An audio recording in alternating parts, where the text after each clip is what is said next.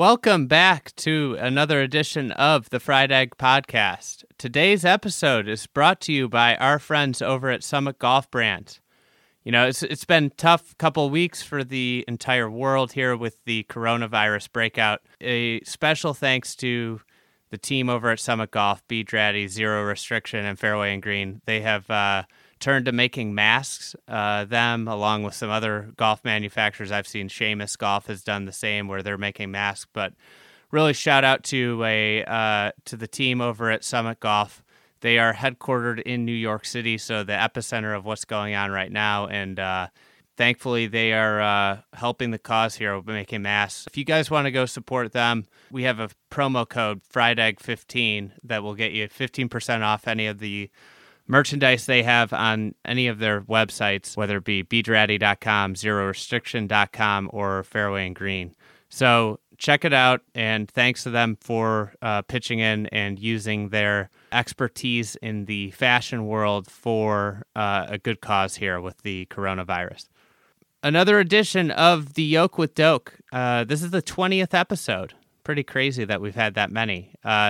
In this episode, it's from our recording a couple months ago up in Traverse City, so it'll be the extension of the last episode. We recorded about 3 hours straight, so if you listen to episode 18 and 19 and now 20 of the Yolk with Doak, these are all kind of a continuous conversation. So without further ado, here's Tom Doak. I miss a green, for example, I'm already upset. When I find my ball in the bunker, I'm really upset. And when I find my ball in a fried egg. Fried egg. The dreaded fried egg. Fried egg. Fried egg. Fried egg. Fried egg. Fried egg lie, I'm about ready to run off the golf course.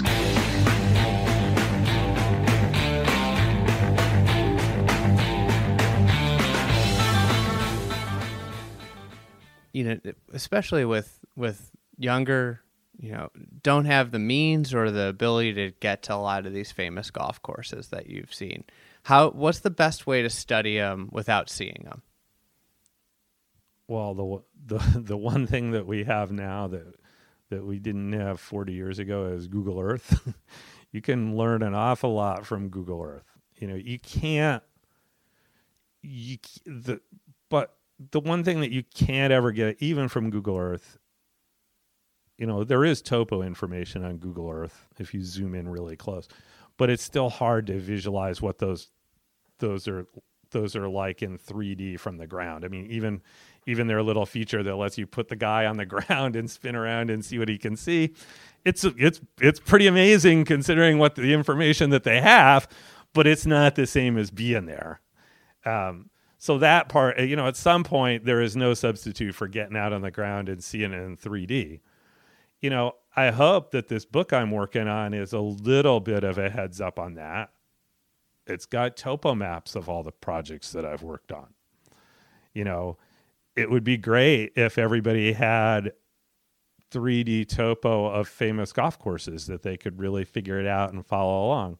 And I write in my book that one of the great things for me in my career was that it's actually when I was still working for the Dyes. I think I was still working for the Dyes. We were in Jacksonville at the TPC, and Bobby Weed, who'd been the construction superintendent at Long Cove, and PB and I were together, and Bobby was rooming with a guy, Harrison Minshew, who worked for Arnold Palmer. So we went over to their office, and Harrison dug out. They were working on the project that wound up being Golden Ocala. Palmer's company eventually was not involved. So they hired Ron Garl to do it instead. But Palmer's company was going to do the golf course originally. So whoever the client was, it paid for them to fly topo and do topo maps of Oakmont and Marion and Wingfoot and, all the courses that they were going to try to copy holes from for Golden Ocala. And Harrison pulled out the topo map for Augusta. And I spent a few minutes looking at it. And then he said, well, we got a bunch of other ones too. He took us in the back room, map room, and pulled out Baltusrol and Wingfoot and whatever else. And I was like, do you mind? Can I make blueprints of these? He's like, sure. They're in that office right back there. all of my interns have been very interested in seeing those, and I learned a lot from them because I'd already seen those golf courses. So I would think like, okay, what's a really uphill shot that still works, and then I could go see how far uphill that was. And what's a really uphill shot that just seems like it's a little too far uphill? The approach shot to 18 at Augusta. Damn. The 18th at Augusta is 70 feet uphill from tee to green. I never would have guessed it was that much. But I got a map to prove it. That fifth fairway at Marion with the severe right to left tilt, which they probably just changed when they redid it, that's 10%. That's kind of like you can't have more tilt than that or the ball won't stay in the fairway. So I picked up a lot of things like that from having seen the golf course and thinking that's cool, but that's right at the limit of what you ought to be able to build. And then B, being able to look it up and find out exactly what they were dealing with on those holes. It's funny. It's funny you say this. Guy on Twitter handles Gorsnod, and his name's Sean Smith, and he just put a moraine. He just put that routing over a topo, and it's so funny this conversation because I was thinking to myself about it's the fourth hole that goes. This is a par 5 that goes up this huge hill, and I was like, and like the first thing I saw this, I zoomed in right on that because I'm like that was too far uphill for a hole. And it's like the one spot on that golf course where I'm like, that's where the hardest spot to get over. But it was interesting because I zoomed in to see what the topo looked like on that. Because then topo maps are incredible. I wish there were more of them around, just floating around. Yeah, there are more of them. I mean, nearly every one of those clubs has a topo map now because if they've redone their irrigation system in the last 30 years, that's the irrigation contractor or the irrigation designer wants that to start from. And obviously I've done a lot of consulting work at a lot of famous clubs. So I have topo maps for Royal Melbourne, Bel Air. I don't have one for the old course at St. Andrews. It would be crazy to look at as wrinkly as up and down as it is. A lot of that stuff, your normal 2-foot contour interval topo map, a lot of that stuff wouldn't even show up on there, or it would just be like a few little squiggles that you couldn't make heads or tails out of other than, there's something happening there. There is a level of detail that goes, that gets beyond the maps, and you just have to those are the kinds of things you have to work with when you're on site that you're never going to be able to figure out the little contours. Greens contours are kind of like that. I mean, I have topo maps for a lot of famous greens, but it's still hard to, the more data you have, the more complicated it gets. I couldn't, we don't build greens based on topo maps at all. We don't plot out okay, the back of the green is going to be 2.1 feet higher than the front of the green, and it's going to come at 2%, and then it's going to go at 4%, and then it's going to be 2% again. We just do it as sculpture in 3D. When I went to the first time I saw one of those greens books was when I went to the Women's Open at Sabonic. And I had offered to walk around in the practice rounds with Stacey Lewis one day and Paula Creamer the next and just, answer any questions they had about how to play the golf course. I wanted to see them play it close up and whoever they were playing with. And the trade-off for that was, if you want to ask me a question, I mean, I'm not hitting the shots for you, but I'll tell you what I would do or how I think the ball will react. And it was a cool couple of days. But one of them pulled out a greens book for Sabonic, and Sabonic has some of the most diabolical greens I've ever built. I can't remember which one we were on the first time I saw the book, and she showed it to me, and I was like, God damn, this has 10 times more detail than I would have ever thought. And it's all right. I built this, so I know. Yeah. It's got every little bump and contour in place where the green changes direction right there. You're not going to get fooled by your eye. That's a big advantage. It just for confidence. Yeah. Like, well, that's the hardest thing when you're not positive about your read, and you're wondering in your head about it when you're trying to hit the putt and put a good stroke. And you can go look at the book and it's strokes. And it's like, yeah, it's going right. It's like, okay, I can hit that with a lot more confidence right now. It's funny, yeah. Like when I'm like not sure, I've never used the greens book. I never have either. Never tried to play a golf course with one. But like when I'm not sure, if I have a caddy and I say like, "What do you think, right edge?" and they say something that's wildly different than right edge, there's no putt. way I'm going to hit the putt anywhere near the hole. You're not making that putt. Is exactly right. It's and that's the thing those books tell you. Speaking of old courses you consulted at, we got a question from Tony Ross, Wisconsin State Am at Milwaukee Country Club. You consulted there for years. What can they expect about from Milwaukee Country Club? When is the event? It's in the summer. We're supposed to do some more work on it this fall. I guess it's just after his tournament, so he won't have to worry about the 13th, 14th, and 15th getting changed one last time. I've actually not spent a lot of time in Milwaukee Country Club. Brian Schneider, who's from Wisconsin, and Don Plasek, who runs my office, have been consulting there for years. And it's been like, I worked on the master plan, but I have not been back there to see the changes for like 7 or 8 years. So we probably should have had Don on today to give the little details. It's a really beautiful piece of property for golf. Clubhouse up on the hill. Nice rolling movement, but nothing too severe. River running through it, in play on 3 or 4 holes, 4 or 5 holes. Kind of typical, if there's 2 or 3 Allison courses actually that they feel like kind of the same property. That Davenport one is not much different with the river going through it. And there is another one, and I'm not thinking right now what it is. Maybe the Park Club in Buffalo or something. But, Allison had a few sites that felt almost interchangeable. And then the greens and the bunkers, pretty similar to Country Club of Detroit and a couple of the other courses we've worked on. So, very classic, nothing super severe.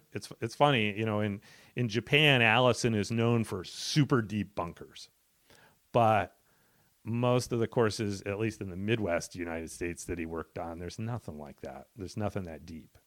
It's interesting, like the Allison work in Japan is so talked about, and then he designed so many courses around where I grew up, and he pretty much lived in the States in the 20s, and built courses as a partner with Colt, but he was really doing his own thing over here. Colt never came back here after World War I.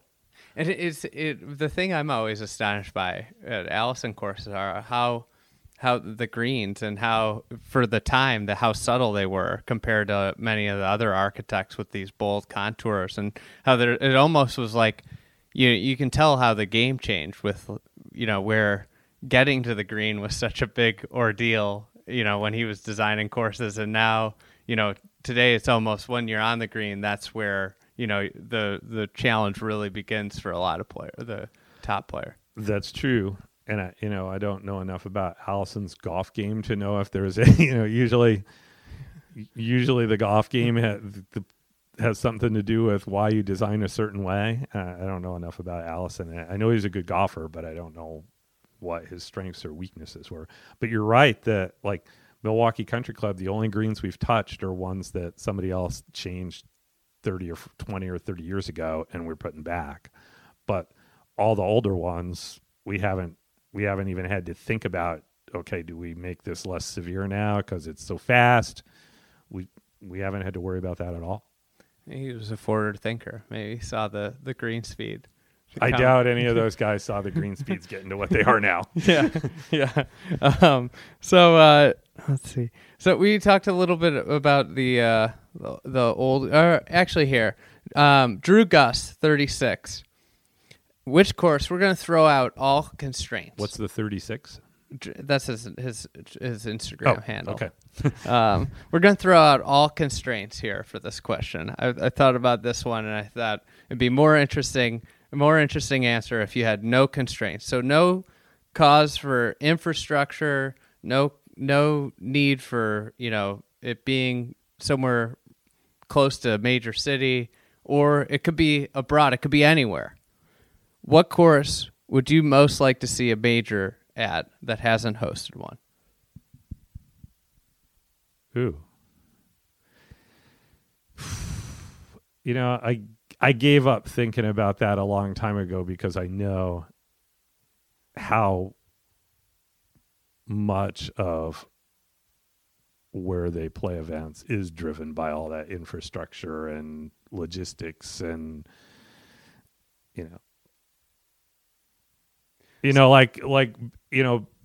I mean, any of my courses, honestly, I don't know that it would mean more to me to see it on one than another, but, to see them play, I mean, I've watched Tour Pro level players play Cape Kidnappers and Pacific Dunes, but seeing a whole bunch of them do it for a week,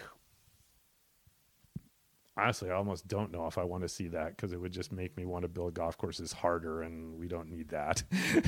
I mean, right early in my career,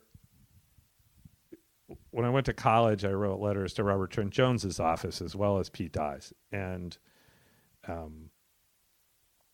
didn't get much of any response from them at the time. But then after I came back from my year overseas, all of a sudden it was like, Mr. Jones was up at Cornell and he heard about you. So do you want to come into our office and meet us and interview for a job? And I went, and I knew I really wanted to go back to work for Pete, but I'd never met Mr. Jones. I wanted to meet Mr. Jones, spent a half a day with him and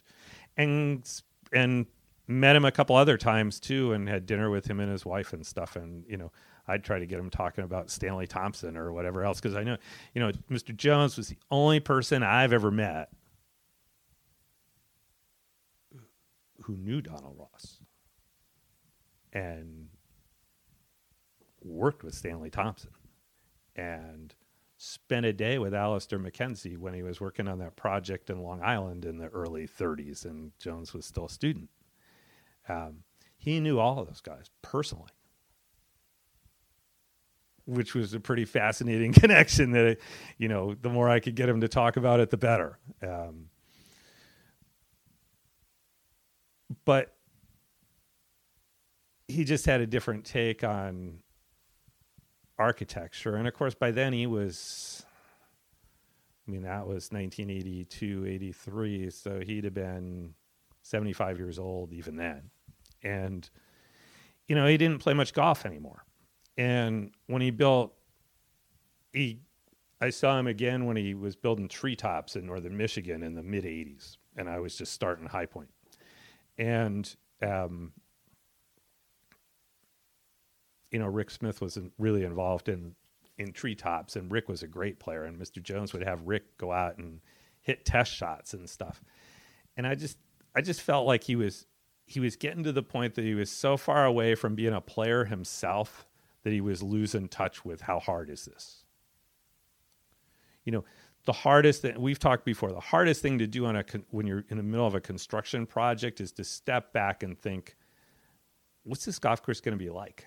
You're too busy trying to do cool stuff, and you just like, is this going to be too much? Is it too easy? Do I need to make it a little harder? Mostly everybody that comes out and tries to give you 2 cents worth of advice is, make it more severe, turn up the dial and whatever. And it's a lot of times that is not what it needs. That's how things get so hard. But I thought treetops, there were a bunch of places on it that, like, if you hit a bad shot here, it's just, that ball's gone. It's down the hill in the trees. And I kind of felt like he was, all the golf he was watching now was either watching Rick Smith hit balls in the dirt or turning on the TV on the weekend and thinking, my God, these guys are so great. I've got to make the golf course even harder. That's why I don't watch the tour very much. It's like, those are not the people that you need to see if you're an architect. And the funniest story about that, because, Pete Dye's been accused of that more than anybody, but Pete did this exhibition, Golf Magazine in the 80s, for the centennial of St. Andrews Golf Club. Had this huge event in New York for the centennial of golf in America. And they've named the 100 heroes of American golf. And they included Mr. Jones and Mr. Dye and a couple of other architects on there, in addition to all the famous players. But they had like a big Pro-Am thing at St. Andrews Golf Club. And I hadn't been working for, it was 88, so I'd stopped working for him 2 or 3 years before. But I was still dating my first wife then, but she just heard me talk about Pete. She'd never met him. And I'm like, I'll take her out to meet Pete Dye. And we walked around like 9 holes with Pete Dye, which is always just, being around Pete was great. He was so funny. And PB was there too. And at one point, Pete was playing in a fivesome, like every one of these heroes of golf was playing in a Pro-Am with 4 corporate guys. So Pete was playing with 4 guys from John Deere. They were not very good golfers. And at one point, they're teeing off on this long downhill tee shot, and Pete drags me and PB over there to watch these 4 guys hit their tee shots. And he's like, these are the guys you have to actually build golf courses for. You're not building for pros all the time. Watch these guys for a half an hour and then tell me you want to make the golf course harder. Yeah, that's crazy thing. I was, everybody, so many projects happen, and all the money spent to keep up with the pro game. It's just crazy to me, and like all the distance gains comes from 1% of people. Like you look at the stuff the USGA puts out, and the LPGA over the last 20 years, the distance has gone up 3 yards for them. And then you look at the web.com, the tour below the PGA Tour, it's up 18 yards. And it's just, that's amazing for the LPGA, because they've used every trick. And, they're playing with a shaft that's 3 inches longer, too, to try to get more distance. Well, and it's all because of the speed. There's this exponential gain that happens when you, from equipment, when you hit 110 miles an hour swing speed. And there's the amount of golfers that could generate that speed is so small. Yes. And that's where, and so, what you talk about with this is who we should be designing for, when so many projects go the opposite way and are designing, all these millions of dollars being spent for the 1%. Yeah. And it's, even my clients, most of whom,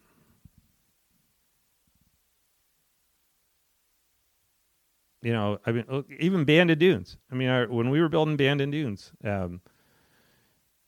Mike Davis from the USGA was coming around and looking at Pacific Dunes under construction and telling Mike Kaiser, if you had some more back tees, we could play almost any event here. And I was thinking, yeah, but they're not playing, when, that's code for we could have the U.S. Open. They've had the Mid-Am and the 4-Ball and the Curtis Cup and a lot of other events there, and they've all worked great. And I said to Mike, well, if they ever tell you can have a U.S. Open, I'll come build some more back tees. But for now, you don't need them, and the U.S. Open's never going to the Oregon coast. There's just no way. I don't care how, I don't care what they say. I will believe that the day I see it happening. It's a little too far out of the realm. I can already see golf media members complaining about the 2-hour shuttle ride. Oh God. So, but, even my clients, like Mr. Hayden that I built High Point for, said at one point early in the project, what if we had a pro event here? And, I'd been around the tour a lot working for Mr. Dye, enough to just laugh at that and say, that's not, unless you're going to put $5 million a year up, they're not coming. that's, Mr. Dye always, he's a very self-deprecating person. He had almost no ego. And I heard him more than once say to somebody, when somebody would say to him, aren't you proud that this golf course that you built is hosting this big event? And he would just do the aw shucks thing. But the line he would say is, those boys would play in a parking lot for $5 million. A well-conditioned parking lot. They're pickier than they used to be. No, 40 years ago, they would have played on pavement for $5 million. Yeah, it's exactly. The thing I always go back to is like, if you just change par, then none of the problems. Yeah, let's not go down that rabbit hole again. We have before. Yeah, but it's not. The bottom line is that's not what I do, and for the most part, I had to be thinking about it at Memorial Park. I have to be thinking about it for the Scottish Open at the Renaissance Club. And luckily I had a lot of training from Mr. Dye, so I kind of understand the game at that level. Yeah. But, most of my projects are not for those guys. And when they come, you just wanted them to see a few shots that are challenging and they have to grind on it a little bit. But,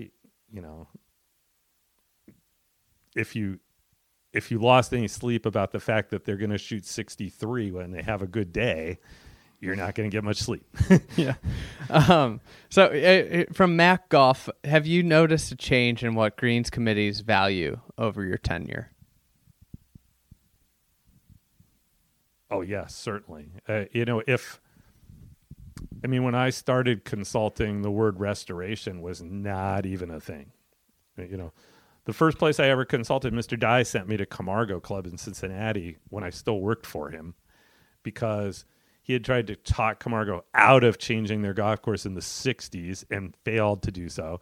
When they called him in the 80s and said, you were right, would you come back and fix it? He said, hell no, you wouldn't listen to me the first time.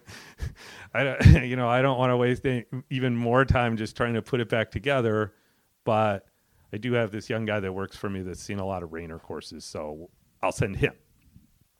But even then, the idea that we were really restoring the golf course with a capital R, nobody wanted to hear that at that point. It was still, all those courses were changed in the 60s. They were being modernized to come into the present age, the space age. And restoration in the 80s was still too close to that. And, it was like, you were a Luddite if you wanted to restore a golf course. You were just like crazy. The game wasn't like it is, it's not like it was in the 20s anymore. So why would you want to do that? And now most clubs that call, or at least that call us, they use the word restoration in the first sentence. They might not mean it, or they mean some very different things when they say it, but it's a thing now, and it's kind of driving a lot of the work that's being done. And 30 years ago, it was not a thing, not at all. I imagine, in a way, from what you're saying, 30 years ago, it was hard to convince a club that should restore their golf course to restore it, and now it's almost difficult. It's almost become the opposite, where courses that shouldn't restore their golf course want to restore it. That's kind of exactly right. I mean, I just wonder, like, how many hundreds of golf courses are worth restoring instead of taking a critical look at, like, that's not the best example of Mackenzie's work. Why would you want to restore that exactly the way it is? There's some things that just don't work very well here now because of how far people hit the ball. Yeah. And it's a tight piece of property, and this is dangerous, so you can't really restore it exactly. But, I've always been very outspoken, on the other hand, that some golf courses should be restored, or better yet, preserved the way they are, and not get into this race of having to move the tees back every 10 years because somebody made a new driver. Mm-hmm. I would have liked to see at least a few Mackenzie courses that were really untouched. One of the reasons Crystal Downs is so near and dear to my heart is because that was pretty much untouched, because they didn't have a lot. It was a very informal place, and they didn't think about spending money to change it around over the years. And it wasn't hosting tournaments at all or anything like that. So there was no pressure from the outside of put more back tees in. It was just a members place. And those members, they were only here for 2 or 3 months in the summer, and they didn't want people mucking around with the golf course while they were there. They were there to enjoy it. So the same people that were on the, at Crystal Downs were on the green committee at St. Louis Country Club or Oakland Hills or wherever else, overseeing changes to those golf courses. But when they came up here, we're on vacation. Let's not deal with any of that. So nobody wants a big bill from their vacation club either. No, the second club, no, you don't want big dues. So it was mostly left alone.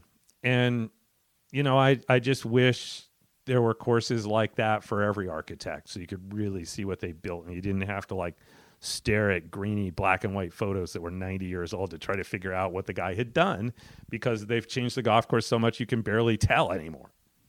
It's the ironic thing I think about with Crystal Downs, and I've gotten to know Nick Hardy really well, who's playing on the Corn Ferry, who grew up going up there every summer, is that golf course, if they had modernized it for the modern game, I don't think it would hold up as well to the modern game as it is now, because he talks about it. It's like he thinks it's like the hardest golf course he's ever played.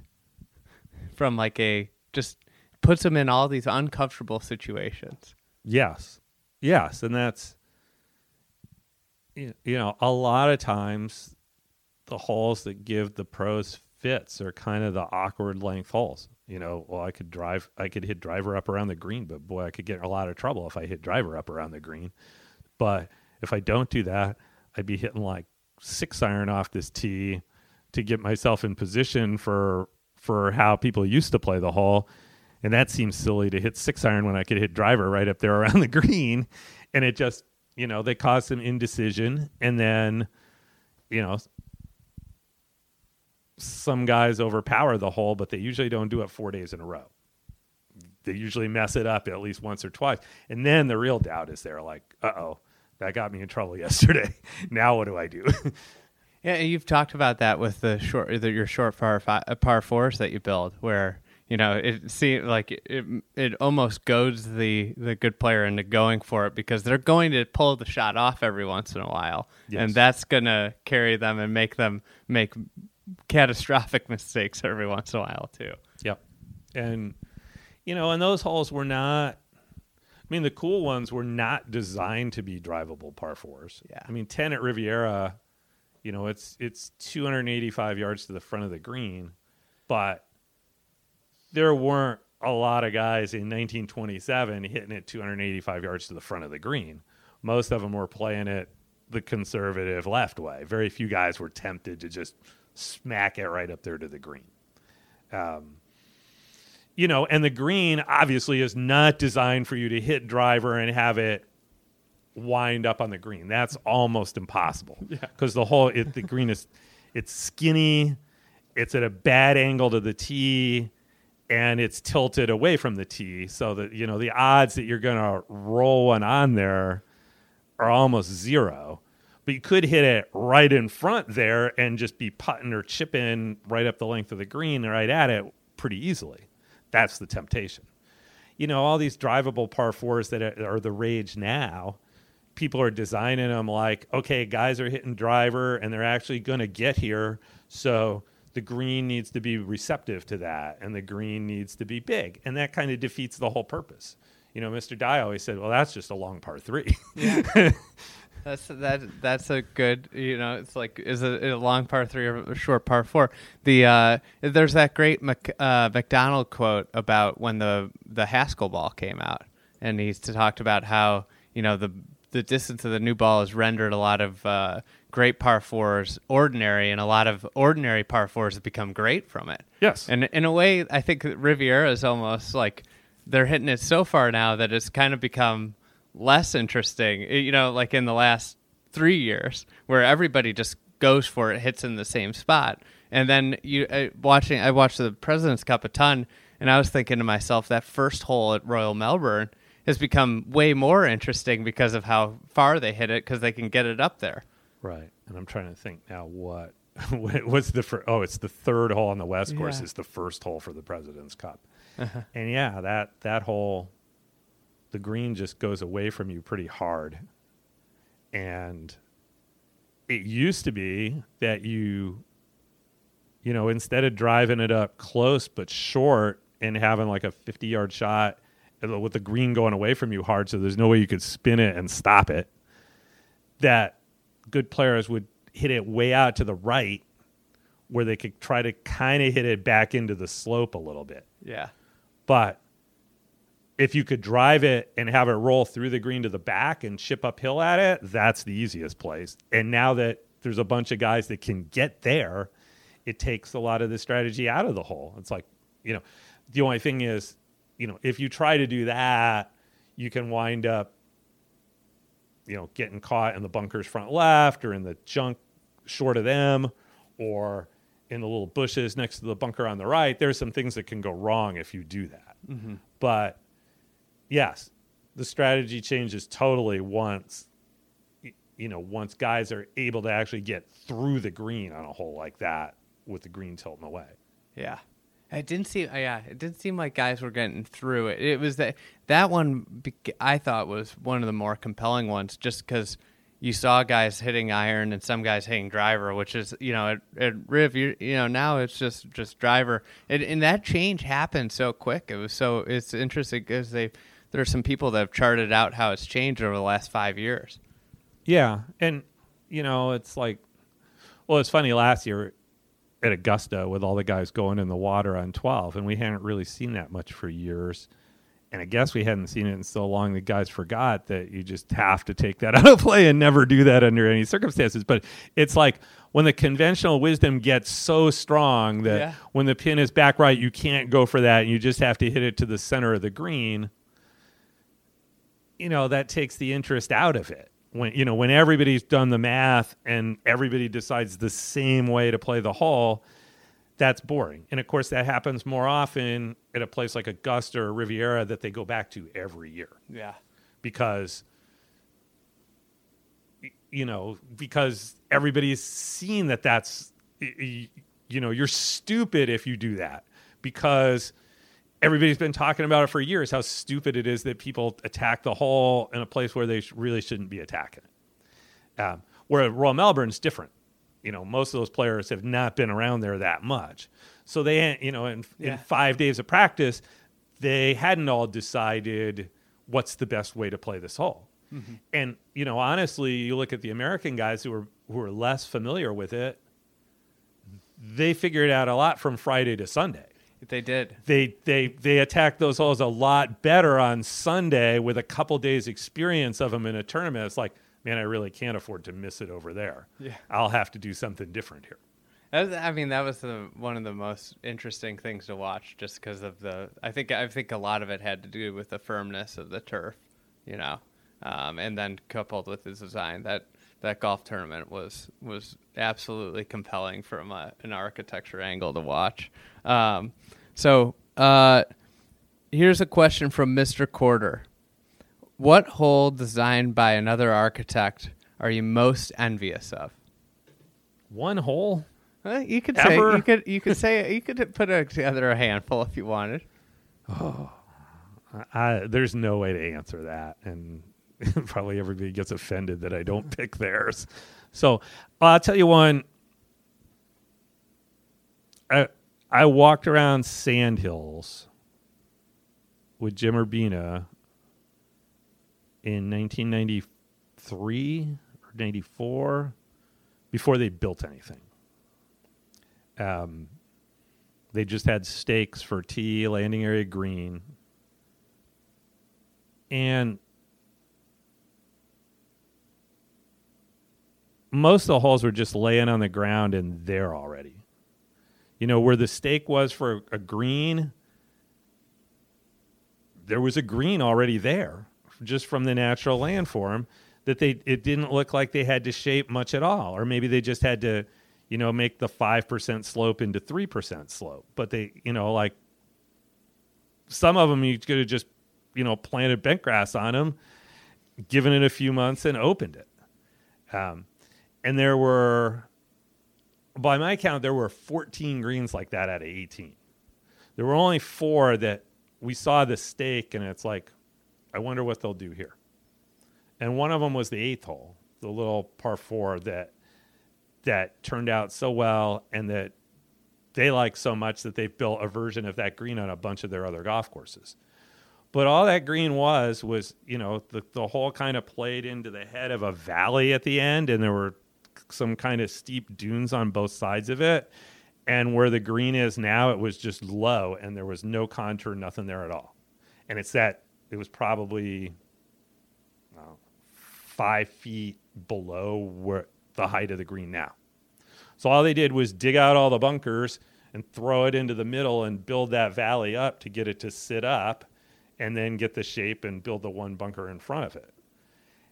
And I had no idea when I saw it the first time that's what they would do.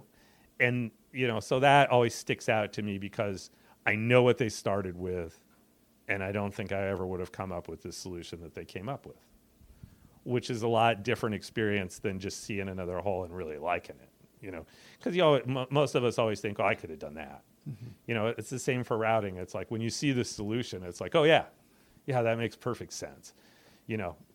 Same thing with a blank piece of paper, not so easy.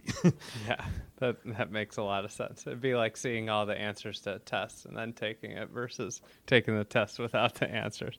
All right, Dodd, 2468, what hole keeps you up at night? I don't know what this means. This could be taken a ton of different ways. It was the 18th hole at High Point because my wife hated that golf hole. It was like she was a beginning golfer, and, it's the only hole on the golf course that had water on it, and the water was in play on a major way, and it could just wreck your round of golf, and it would frequently wreck her round of golf, and I would hear about it. So that one, it's kind of like, that hole is out of character from the rest of the golf course. We kind of needed to build a hole down in there to save some of the other land for other stuff. Didn't make sense just to leave a wetland right in the middle of the property with nothing in there. Just like there's a bunch of mosquitoes in there. Don't go in there. But we wound up, I wanted to build kind of an S-shaped hole. And by the time the Department of Natural Resources was done with it, it was a Z-shaped hole, and it was just way more severe than it needed to be and way more frustrating at the end of the round. Yeah, it's got to be hard if that's the last hole in a way. Because it just leaves a bad taste in people's mouth. I mean, one of the things at Sabonic, the 18th hole, when we started, it was like borderline, really long par 4 or par 5. And it was prevailing downwind. So Nicholas right away thought par 4, downwind. Really good players will be getting there in 2 all the time. And Michael Pascucci, the client, was like, no, it's got to be a par 5. If it's a par 4, people are going to walk off making double all the time, and they're going to be pissed, and it's going to ruin their day. So just make it a par 5. So we got another tee back a little further, so, it was 540 or something, so you could call it a legitimate par 5. Nearly everybody plays it from 480 or 500 yards, but they like it a lot better that we called it a par 5. There's no question it's a much more popular hole because of that. All right. Say you're you're a college student, recent college grad, or are you saving up for a wedding? Best reasonably priced golf trip? Well, it depends where you're starting from. Let's just say states. Okay. Best reasonably priced golf trip. And this is from Brian Nuri. You caught me off guard a little. I mean, honestly, one of the dirty secrets of the golf business is most of us don't have to pay attention to what golf courses cost. Yeah. You get a whole lot of business advice from people that never pay for golf and never worry about, is that affordable for people or not? They're just like, they don't relate to that question at all because they're in the golf business and they get comped wherever they go. So, I mean, Northern Michigan, where I live, is a very reasonably priced place to play golf. We have such an oversupply of golf courses that once you get past Arcadia Bluffs and Forest Dunes, which are they're the two premium places, and they can charge a couple $100 to play golf. But even those are like, our highest end golf courses are a lot less than some of the more famous places around the country that I've worked on. And then once you get past those, everybody else is cutting their prices, and they're in a race to the bottom. It's it's like a knife fight for who could have the lowest price golf course, which is terrible for the golf business, but really good for golfers. Yeah. So there's a ton of golf courses up here you could play for $50 in the summer in the height of the golf season that are pretty good. Yeah, I mean, like Belvedere, it's like $65 or something, yes. And that's an extraordinary experience. Yeah, it's closed for it's private for a couple months, and then the rest of the year, it's like we'll take all the visitors that want to come. But there's a lot of very good golf courses in Northern Michigan that are pretty inexpensive, and if you want to come in January, this is not the place.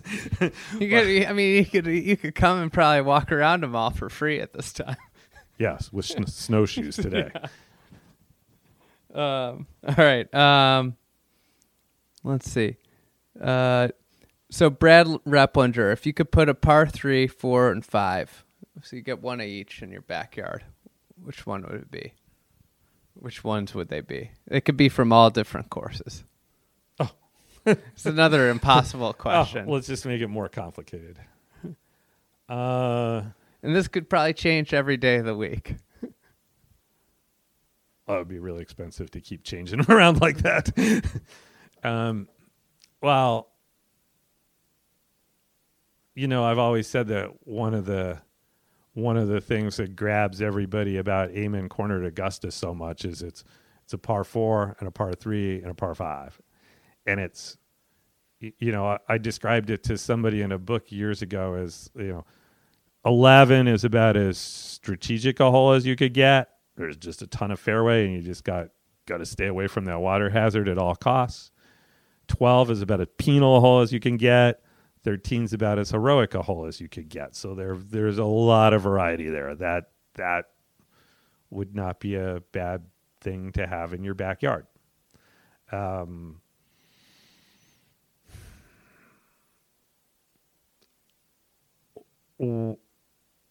If I go over to Crystal Downs and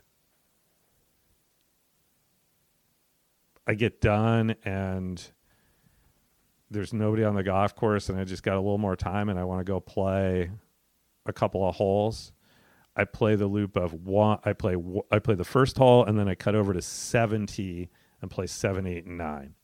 And that's a great long par 4, a great short par 4, my favorite par 5 in the world, and a hell of a hard par 3.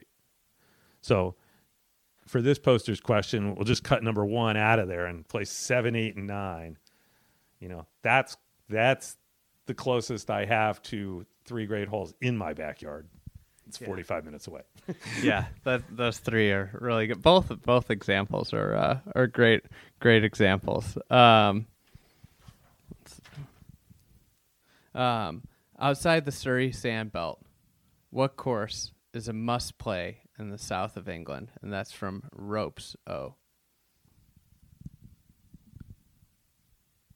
Outside the Surrey Sandbelt. So outside the Heathland courses.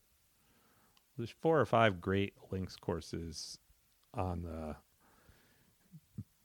southeast of London is where Royal St. George's is, and Deal right next to it, and Prince's. I think Royal St. George's is the best, the best or greatest links course in England. So that's a pretty good choice. My favorite one is Rye, which is further west along that south coast. Par 68, 6,300 yards, tough as nails.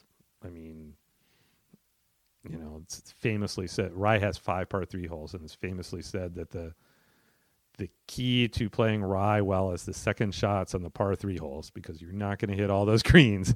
And when you don't, you could make X on pretty much any of them if you hit a bad second shot, trying to recover from where you missed the green. I love that place. And, it's 45 minutes or an hour from Sunningdale and Wentworth and all those great Heathland courses. So it's pretty easy to get to. Of course, it's one of those, there's a few clubs in the UK that are what they call 2-ball clubs. Like, you can't go there with 3 of your buddies and all 4 of you play your own ball. If you're more than a twosome, you have to play alternate shots. And so that turns off Americans, and a lot of Americans don't go, they can't even get their brain around that we couldn't all play our own ball and post a score. No, we're not going to do that, which has kept it relatively free of Americans and American influence. So it's still, it's still a wonderful, relaxed place. And, they don't worry about catering to American visitors like some of the other courses do. So it's really authentic. It's like it's always been.